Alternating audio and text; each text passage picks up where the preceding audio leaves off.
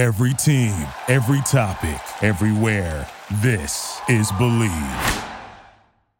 You're listening to the Illegal Motion College Football Podcast. If you want to get in touch with the show, email us at illegalmotionpodcast@gmail.com and follow us on Twitter at illegal_motion. Thanks for downloading. Hello and welcome to another episode of the Illegal Motion College Football Podcast. In Los Angeles, I'm the professor, Matt Perkins. And joining us from Nashville, straight out of the film room where he's been studying pretty much every recruit in the country, it seems, it's the coach, Corey Burton. What's going on now? Professor, I'm doing something new and unprecedented in Illegal Motion podcast history. I am actually live from Interstate 40. Well, make sure you keep at least one hand on the wheel during the pod. We don't want you going off the road here. But right, I gotta shuffle. I gotta figure out a creative way to shuffle my notes, and I gotta keep it between the mustard and mayonnaise. Oh yeah. All right. Well, you know what? Today's the day after National Signing Day, and we're back to take a look at the class of 2016, as well as discuss some of the major coordinator hires that have taken place since the end of the season. But first, it's time for our quick slant, so I'm going to toss it over to you, Coach. All right. Well, for my quick slant, I wanted to kind of dive into the University of Georgia, talk about UGA's class, and with the coaching change that happened and the double duty that Kirby Smart was pulling. I just want to first say, what did you say? I didn't say anything. Keep on going. I thought, okay, maybe that was just my thing glitching.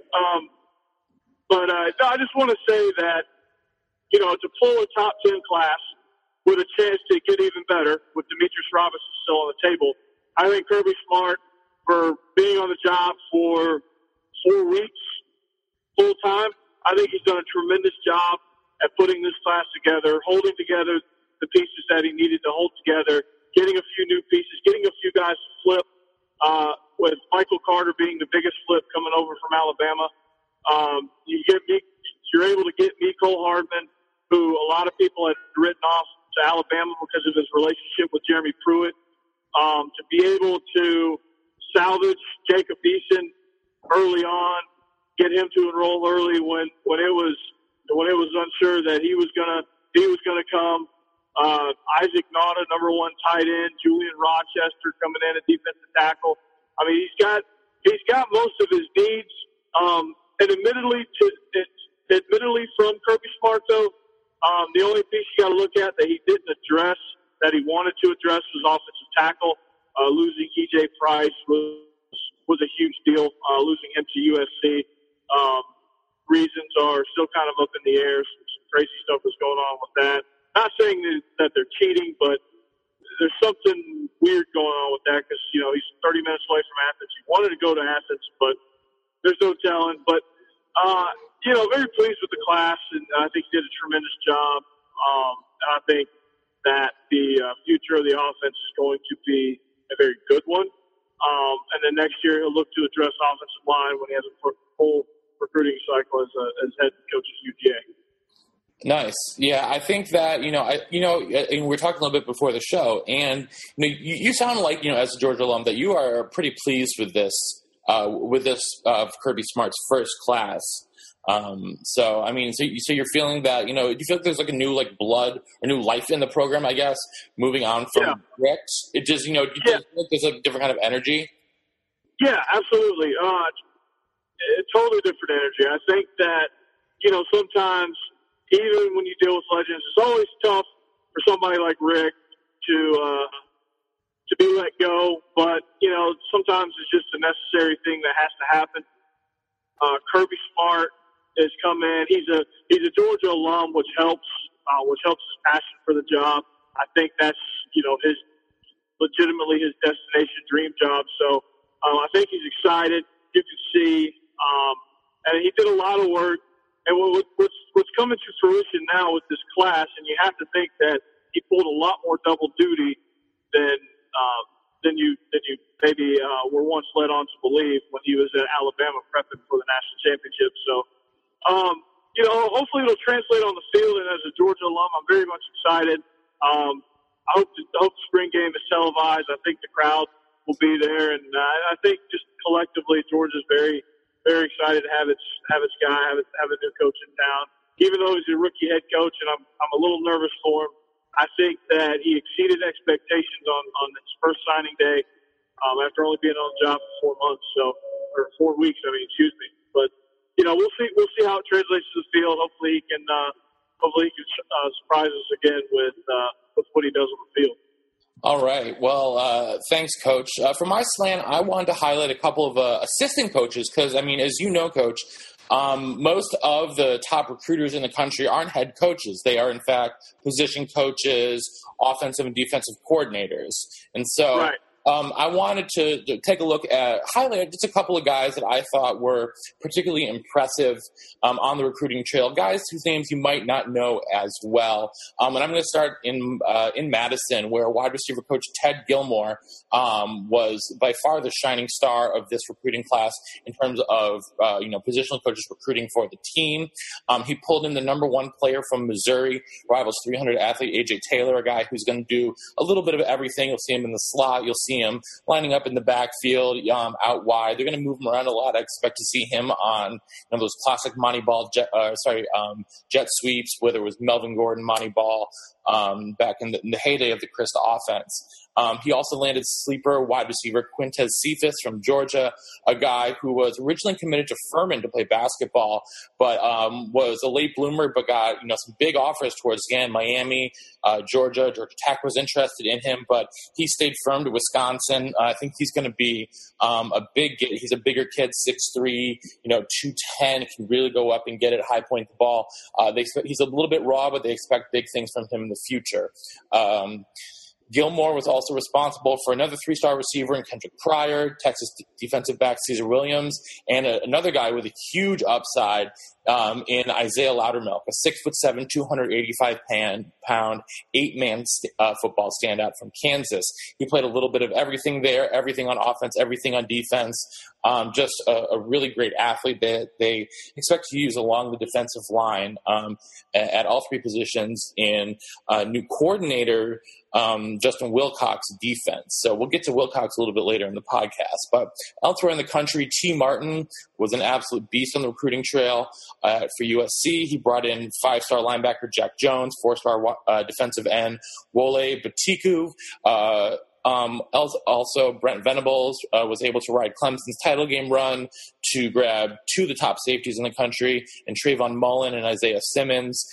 Coach O, a favorite of the podcast, Ed Orgeron, down in Baton Rouge, continued his great work getting talent along the Bayou Bengals defensive line. Rashard Lawrence, Edwin Alexander, these two in-state standouts, two Rivals 300 4-star players, defensive tackles, are destined to continue a very strong lineage of interior beasts from LSU. Finally, shout out to Florida State Seminole offensive line coach Rick Trickett. He landed some massive offensive tackles in Landon Dickerson, Josh Ball, and Jawan Williams. Those three guys average 6'6", 300. I bet you'll be seeing them along the offensive line, opening up some holes for those running backs. And he also brought in center Rayvon Johnson, another big body for the offensive line. So expect big things out of the Seminole offensive line in years to come. Obviously, there's a bunch of other guys I missed, but just want to shine a little bit of light on a couple of these guys who caught my eye. Yeah, absolutely.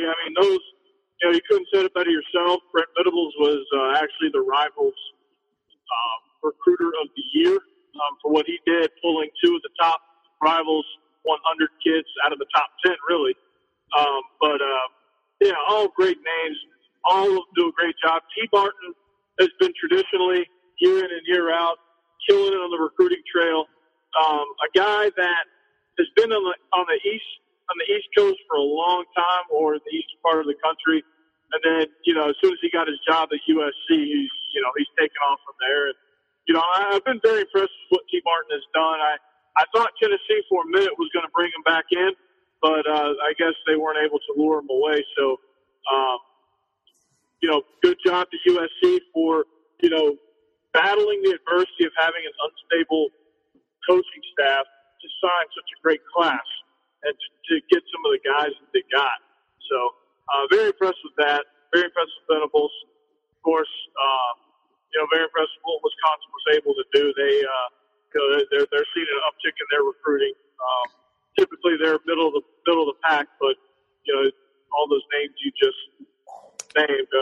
Yeah, I mean, they finished as rivals number 33 this year, the 33rd best recruiting class, I should say. And for Wisconsin, that's one of, if not the best recruiting class they've ever had. And I think it's funny, you read on the rivals pages, and they're talking about how this is a really solid class for Wisconsin. Got a lot of prospects with a lot of upside, just typically a developmental program. So they don't typically get the kind of 4 or 5 stars guys who are going to come in and contribute right away, although the aforementioned A.J. Taylor and I expect defensive tackle Garrett Rand out of Chandler, Arizona, both to come in and see a lot of early playing time. But this is typically a program that, brings in 3-star guys, coaches them up to make them, all-conference type of players. But, then when you read something like ESPN, they give them, it gives them a C+, and all it's looking at is, it's just, numbers. They're not actually looking at thinking about, okay, what does it mean for this class? Is this like a good class for the school? And I don't think this is a C+ recruiting class. They gave the C+ to Iowa as well. I think these are both very, B+, A- type of classes, considering the histories at these schools. So I think Rivals does a really nice job of, just looking at the class and sort of evaluating it as a whole and not just on the numbers. So yeah, absolutely. Not to plug Rivals or anything like that, but I think that there is a much more balanced coverage. Yeah, absolutely. And when you look at the rankings and you look at who goes where, you gotta take a look at Alabama. If we're throwing props out there, if we're gonna start looking at some of these. Yeah, Alabama. Let's start talking about these top classes. I mean, we're done with those with our quick slant, so let's move on. I think that sort of the consensus across all the different sites, top classes were Alabama, Florida State, and Ohio State. Those 3 kind of stood out above the rest. Might want to throw in Ole Miss, but Corey, let's start with the reigning national champs. They brought in another just beast of a class this year. Yeah, I mean, you think that they signed 2 really stud linebackers, Ben Davis, Lindell Wilson, or Mac Wilson, as he's known in the recruiting circles. But, you think that, Mac Wilson sees Ben Davis committed or vice versa, and you think maybe one of them's going to go elsewhere. But, Alabama's able to recruit and land both of them. Georgia, Kirby Smart came away thinking he was going to get at least one of those 2. Got none of them, but Alabama did a good job there. They got tackle Jonah Williams. You also look at running back B.J. Emmons, Under Armour All-American. You look at Nigel Knott. You look at Terrell Hall, which is a defensive end. Shy Carter at cornerback. Kendall Holt-Jones from Texas, one of the biggest human beings I've ever seen. When he was at the 5-Star Challenge this year back in June in Baltimore, I stood next to him and I felt like a little kid, and I'm twice his age, which is kind of scary. So those are a few of the highlights from the Alabama class. I won't go through every single one of them, but yeah, and this class, like history has shown us, their strength across the board. It's not like, some schools like LSU, I think traditionally gets a lot of really great D linemen and cornerbacks. You look at a school like Iowa, always gets, better offensive linemen. Their offensive line recruits, because of the tradition there, is, going to usually be a little bit better than the rest of the class. But Alabama just seems to be strength across the board. No real weaknesses in this class. Yeah, I mean, I would say if I had to pinpoint a weakness,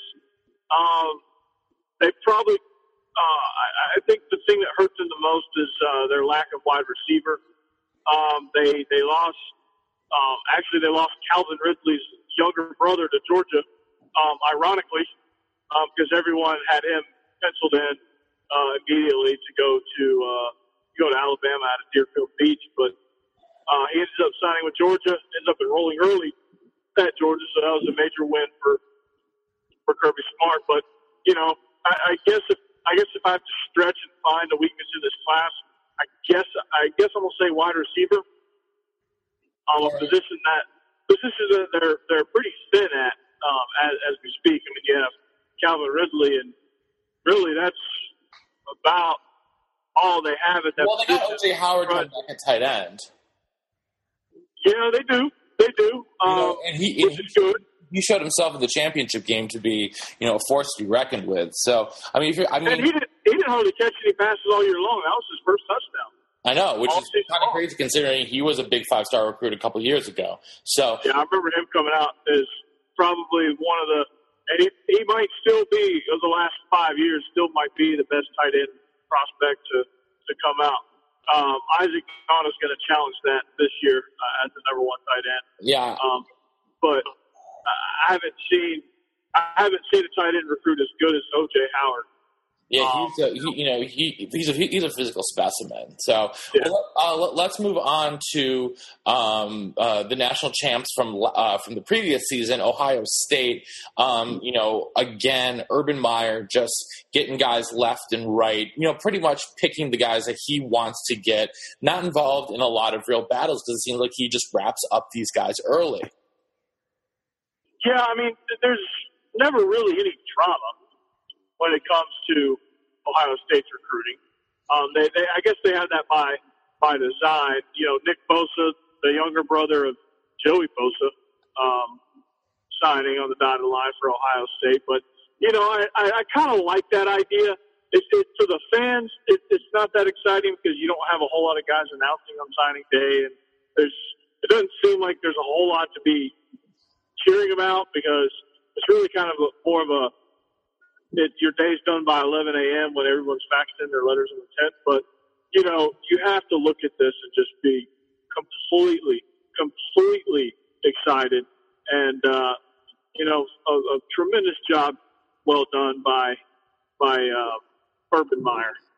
Yeah, I mean, this year, I just remember in the season off the top of my head, he flipped at least 3 kids in season from other Big Ten schools. Got Antonio Williams from Wisconsin, flipped to 2 Maryland guys later on in the process, Keandre Jones, a 5-star linebacker who's going to be, an absolute wrecking crew for them, as well as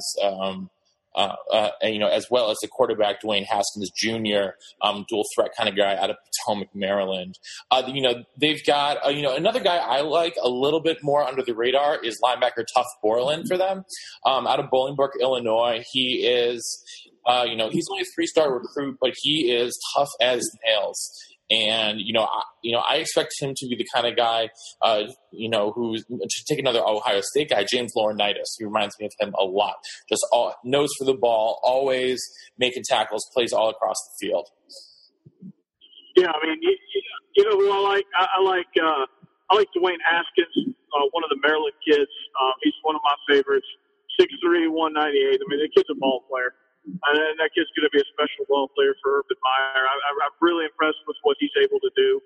And I think he's going to be a good one for him. I really like DeMario McCall. He's an all-purpose back. A guy that can do a little bit of everything for the Buckeyes. And I think, again, another tremendous class. I think the most important thing for Urban Meyer is that he filled a lot of his needs. He got a lot of the pieces that he needed.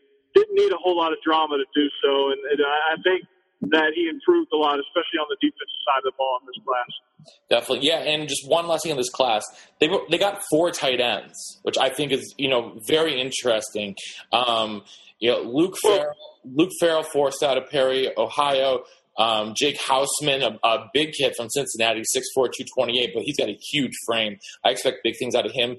Kieri Hawkins from Maple Heights, Ohio, as well as athlete Malik Harrison, who projects as an H-back. And so I think it's interesting that they're loading up on, the tight end position, really versatile position for Urban Meyer's offense can use, because they can be effective in both the run and the pass game. If you can get a good tight end who can do a little bit of everything, like your Isaac Nauta at Georgia, I think that, you can open up, things for, the offense that a lot of other teams won't be able to have. Here's what's special on that quattro of tight ends right there. And I think what I think what Urban Meyer's done is he's really, with his offense, they do a lot of stat eye. They do a lot of H-back stuff. They do a lot of H-back tight end wing stack stuff, or a lot of like double tight. I think he's getting these tight end types that can run a little bit to be H-back, so that if he goes double tight, he can go double tight. If he needs two H-backs, he can go two H-backs in sort of a diamond set. He's going to be able to open up and do a lot more with bigger athletic bodies in there, which, when you run a power option scheme or a lead option scheme, it's one of those where, you have a lot of lead blocking going on. You need a bigger guy that can block in space, both from the line and from, backfield position. So I think really he's creating a two deep at tight end and H-back. I think one of those guys will probably the most athletic of those, the two most athletic guys will jump back in the backfield and play most of the H-back, and the other two will be tight ends, and then they'll just be able to fill in for each other. So you got a nice. Yeah, I'm interested to see, sort of what wrinkles he'll bring in the offense going forward. Well, the one other, really great recruiting class this year, it seems, is from the national champion from 2 years ago. So 3 best classes, 3 last national champions. Obviously, we're talking about Florida State, and the crown jewel of that class is cornerback Levante Taylor. He's been committed for almost a year now. But he's just been a standout since, really early on in the process. One of the top defensive backs in the country this year. Actually, in fact, he's the number 1 cornerback in Rivals, 5-star, number 10 national recruit. So, but building around him, they got a lot of guys on signing day. And again, they are.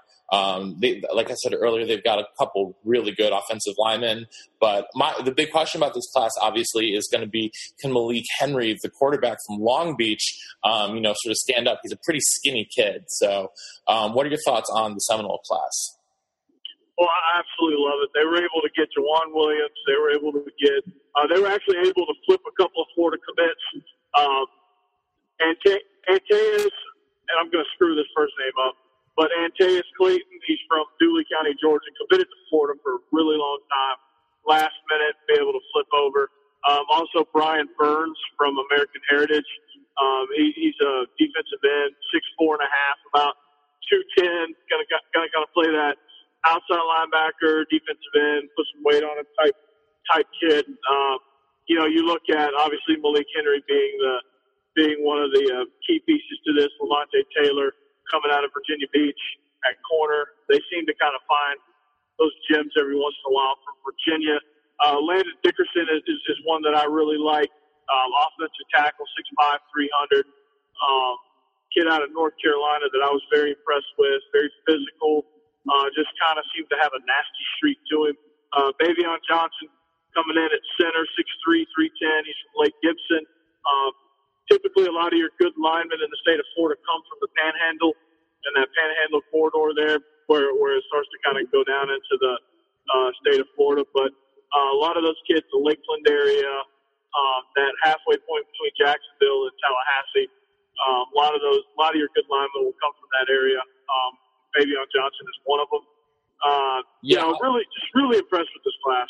Yeah, one of the guys I'm really excited about is Janarius Robinson, the big defensive end out of Panama City. He's 6'6", 253, and it feels like he could add 40 pounds of muscle and still be so lean. He's got a big frame. I'm expecting, he might take a year or two to develop, but I expect him to turn into a real beast. And last but not least, Ricky Aguayo, younger brother of current Florida State kicker Roberto Aguayo, who has been one of the best in the country for the last 3 seasons. I'm gonna expect Aguayo to take a redshirt year, let his brother play out the senior year, and then take the next 4 years of Florida State kicking, so we can get 8 years in a row of Aguayo's kicking field goals and extra points for the Noles. Absolutely, coming out of IMG Sports Academy, very good get for him. An obvious kid for him. Yeah, but who's the coach down there at IMG? Chris Winkie. Yeah, Chris Winkie, former Florida State Pipeline. Yeah. Yeah, so you can definitely see why there might be a little bit of synergy going on there from IMG. IMG produces so many great recruits every single year. And guess who Isaac Naughton's number 2 team was? Who? FSU. He was committed to FSU for a minute. Yeah. But the thing about Isaac Naughton was he grew up in Buford, played all the way up to his junior year at Buford High School, and then decided to transfer for his senior season to IMG. So he hadn't been there his whole career. They were just borrowing him for a year. So at heart, I think he's a Georgia kid. I think he wanted to play for Georgia, but it was one of those where he was unsure of the coaching situation, didn't want to jump into a bad situation where, you lose a whole bunch of games with a burnout coach. And I think he kind of saw that. And then once they hired Kirby and he felt like they made the right hire, he jumped right on board, committed at the Army All-American Bowl, and hasn't looked back since. But, he's excited to be there. But IMG, man, it's one of the – I want to get a chance to see IMG play some games in Florida. I want to flip on a couple of their games, and I'd be excited to see what they have. Honestly, I'd want to go to their practices almost more than their games. I would love to see some of the stuff they're doing on there, because not only do they have great athletes, but I feel like Winky has a very sort of mature system for them to play in. It's not just spread it out and sling it around the field. It's a pro style system pretty much. Yeah, I mean it's kind of a pro style system. It's it's got I think stuff like that. You have to be multiple in what you do. Mm-hmm. Not multiple.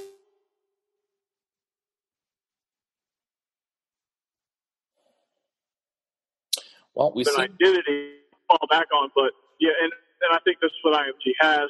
It doesn't hurt that they have, all the top players in the country, all the, they can go out and just pick whoever they want to because it's a sporting school, but that certainly doesn't hurt. But I think scheme-wise, I still think if they were just a regular high school, I still think they would do really well based on what their scheme is, because, I think as poor of an NFL quarterback Chris Winkie was for Heisman Trophy winner, I think he was where he learned everything from Mark Richt and Melton, and I just think he's done a good job at IMG, and I think he's found his niche. But a game that I'd be really excited to see actually is IMG versus St. Thomas Aquinas. I think that would be an epic showdown. Yeah, absolutely it would. Well, we got to talk real quickly about some of these big last-minute signings we talked about last time we were together, some of the late undecided guys. So we're just going to go through them real quick. Coach, you're obviously excited about Mecole Hardman, the athlete from Bowman, Georgia, 5-star guy, can really play anywhere on the field, committed to the Dogs. Yeah, I'm very excited about him. He's a guy that can, like you said, that can help you out anywhere. I think I'm going to project him to be on the defensive side of the ball, but, a kid that was, seemed like he was a mortal lock for Alabama because of his relationship with Jeremy Pruitt. And I think I mentioned that earlier in the show, but somebody that I think Georgia fans are going to be tremendously excited to get. Definitely. Well, one guy they're going to be seeing every year because of the crossover is wide receiver Nate Craig Myers, big body wide receiver out of Tampa, guy I'm really high on. He committed to Auburn, on the last minute. So I know that he was sort of been really up in the air right until the end, but he's a real good get for what turned out to be, a pretty impressive class for the Tigers. Yeah, the class that I didn't get a chance to really dive into, they're kind of like at the bottom end of that top 10. Surprisingly, top 10 class because of the shape that Gus Malzahn seemed to be in. It kind of seemed like he was on the hot seat, kind of seemed like he was toxic and just couldn't seem to hire a defensive coordinator for a long time, kept striking out. You were wondering, just how secure he was, and obviously he's still able to pull in a top 10 class, so he must be more secure than. But Nick Myers. Speaking of that Auburn class, one of the other guys they signed they got on signing day was defensive tackle Derek Brown, a big-bodied kid out of Georgia. Yeah, Lanier High School. My cousin's actually his basketball coach, Jeremy Huckabee. Shout out to the Lanier Longhorns. But Derek Brown, you hate to see him go out of state. He's going to be one of those. It's going to hurt seeing him shoot up for Auburn. But tremendous defensive tackle. But going back to Craig Myers, committed to Auburn for a long time. His recruitment's kind of funny. Committed to Auburn for a long time, and then just all of a sudden decide. Yeah, I guess with all the turmoil going on with Gus Malzahn and their staff, I guess he decided he was going to open it back up, see what was out there, which I think he should have done from the start. I think any kid that's coming through the recruiting process really just needs to take their time. A kid I've been sort of mentoring or helping mentor, Jacoby Stevens, who's going to be one of the top safeties in the class in 2017. But, he was committed to LSU for a long time and recently decommitted. And, I was talking to him about, what a great move that is. Whether or not he ends up back at LSU is irrelevant to the argument. I just told him that it was a good decision that, because he committed so soon, that, back away, see what else is out there. You have plenty of other offers. There's plenty of other great universities out there. Take a look around, and if you still are in love with LSU, if there's still a spot for you there, by all means, recommit, sign, but just make sure that it's the decision that you wanted to make. And I think that Craig Myers did a good job of doing that with his recruitment. The kid can play.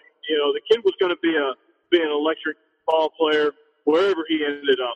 Whether it was Auburn, whether it was, North Carolina, Ole Miss, or if he decided to throw a wild card out there and go somewhere else, it really didn't matter where he ended up. He's going to pretty much get immediate playing time wherever he went. But he evaluated all the situations, kind of took a step back, looked at everything, reaffirmed to Auburn. Great get for Gus Malzahn, great choice for him. For all the Auburn War Tiger Eagles, it's going to be a great pickup for them. Derek Brown and Nate Craig Myers are two guys that are going to be impact players from day one at Auburn. Yeah, well, we got to move across the state. We talked about him earlier. Ben Davis also committed on signing day to Alabama. Wasn't really a surprise. Feel like, everyone, it was sort of an open secret that he was going to be committing to Bama. But, Coach, he's an absolute beast up the middle. We already sort of talked about him, so we'll keep moving forward. Obviously, the biggest news on signing day, number one prospect in the country, defensive tackle Rashawn Gary, committing to Michigan. And so, I think this is obviously a coup for Harbaugh, who has been the hottest name, for better or for worse, throughout pretty much this entire recruiting cycle, whether it's sleeping over at a recruit's house. On a personal note, that's creepy. Just doing sort of big things, different things. He's really getting noticed, and that Michigan class, ended up in the top 10. Yeah, absolutely. I mean, you get a guy like Rashawn Gary, especially going into New Jersey, a place that's typically been run by Penn State and Ohio State. You go into New Jersey, you're able to get the number one player in the country out of New Jersey, which then I don't think Rutgers really ever had a chance. But you go into a place like New Jersey that you're competing with Maryland, Penn State, Pitt. You're competing with Ohio State. You're competing with really even Michigan State, to be honest with you. The way Michigan's been lately, but. I think Harbaugh coming in his first year signing number 40 class, this year signing top 10. Tremendous job by him. Rashawn Gary, they'll move in the country for a reason. There's not a lot that I can say about him that you don't already know. Yeah, we already know about Rashawn Gary. Another guy, a big guy for them, is guard Ben Bredesen out of Arrowhead, Wisconsin. He is an absolute mauler of a guard. He's the kind of kid who is already strong as an ox and will probably step in from day one, maybe lock down one of those guards positions for 3 or 4 years. Yeah, absolutely. I mean, that was him and Rashawn Gary. Well, Rashawn Gary obviously, but he was one of my favorite signees for Michigan. I think that's going to be a huge piece, literally and figuratively, for Jim Harbaugh. You're going to get a 4-year starter at guard. He's going to be an NFL guy. A guy that I'm sure fans hated to see go. I mean, especially.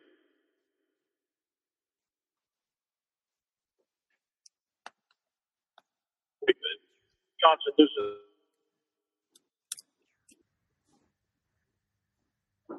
Matt. Coach. Matt.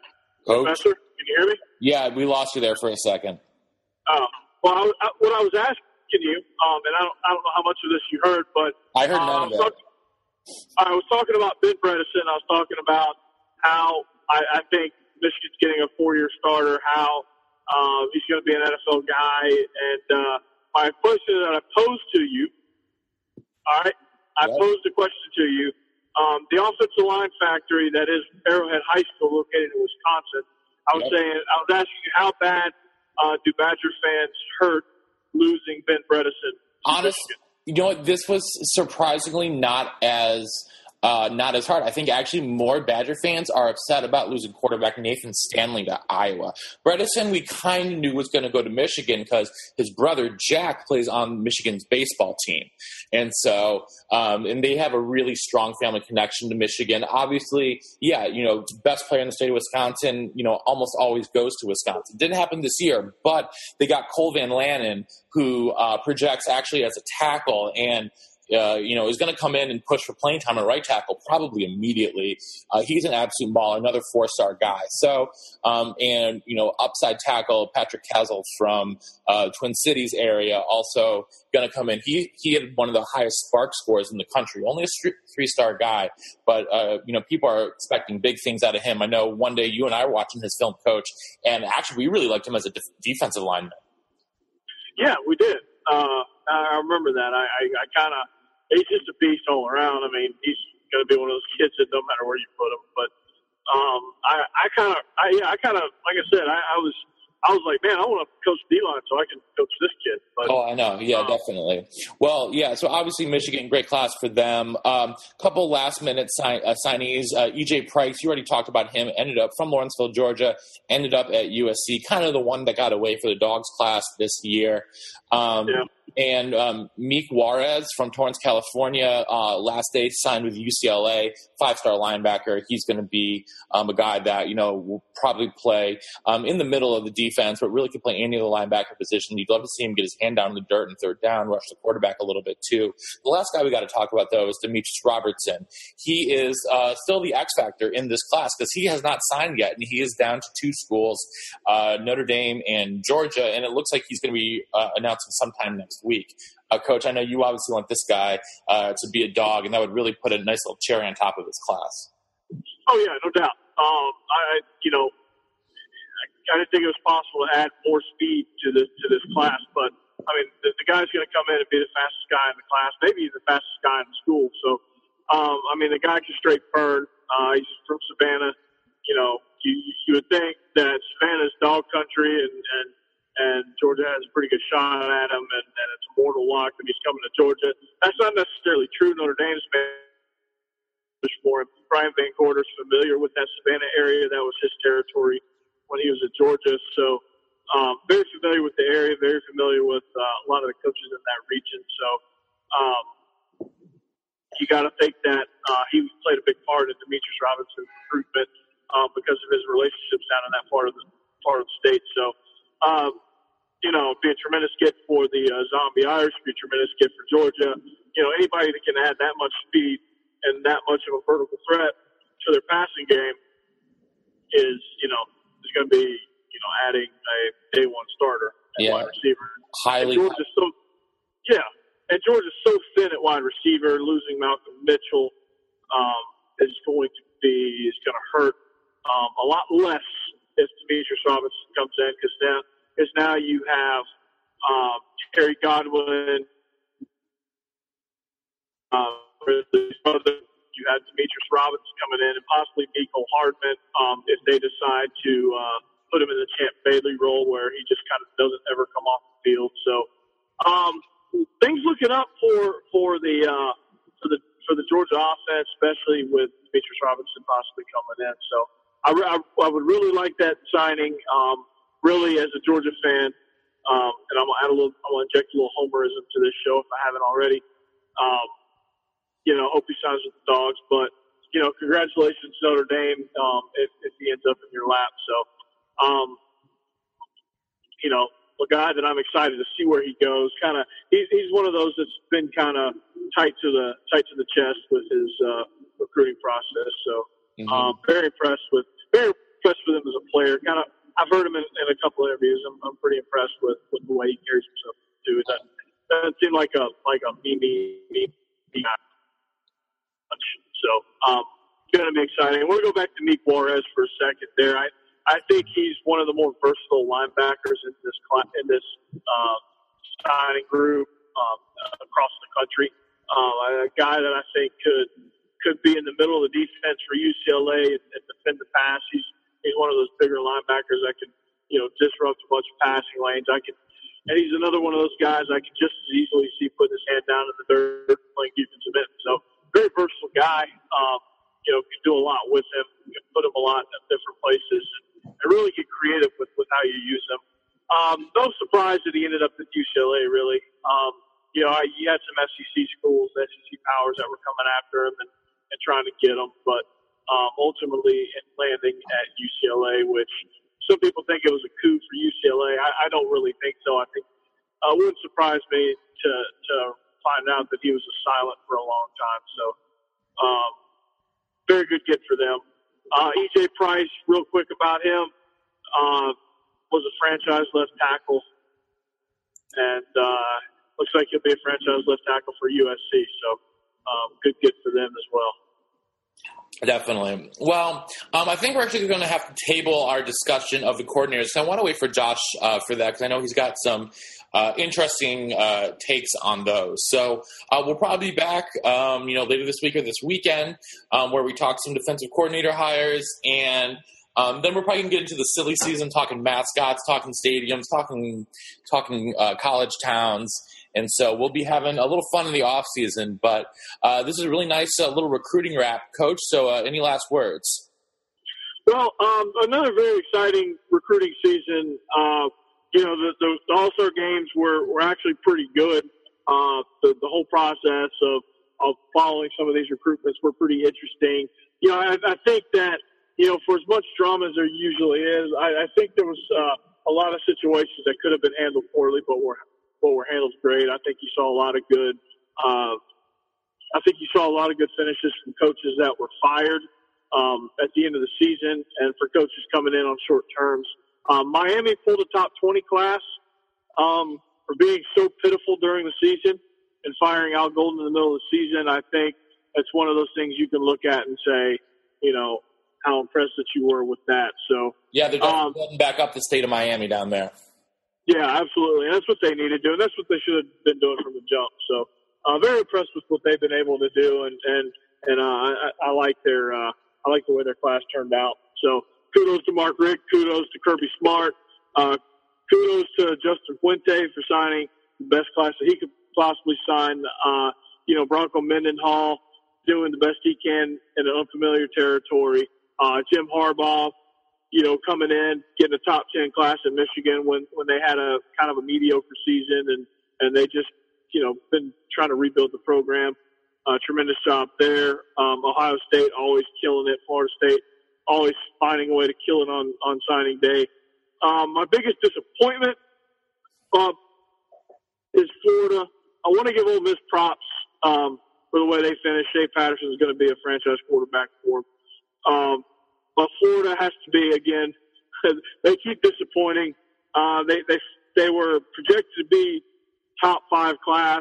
They get a couple of flippers that go on over to Tallahassee, and you got to think, you got to scratch your head like, what's going on? And it kind of played out like the season played out, where they were hot for a long time and then just collapsed down the stretch. So it'll be another interesting season in the SEC.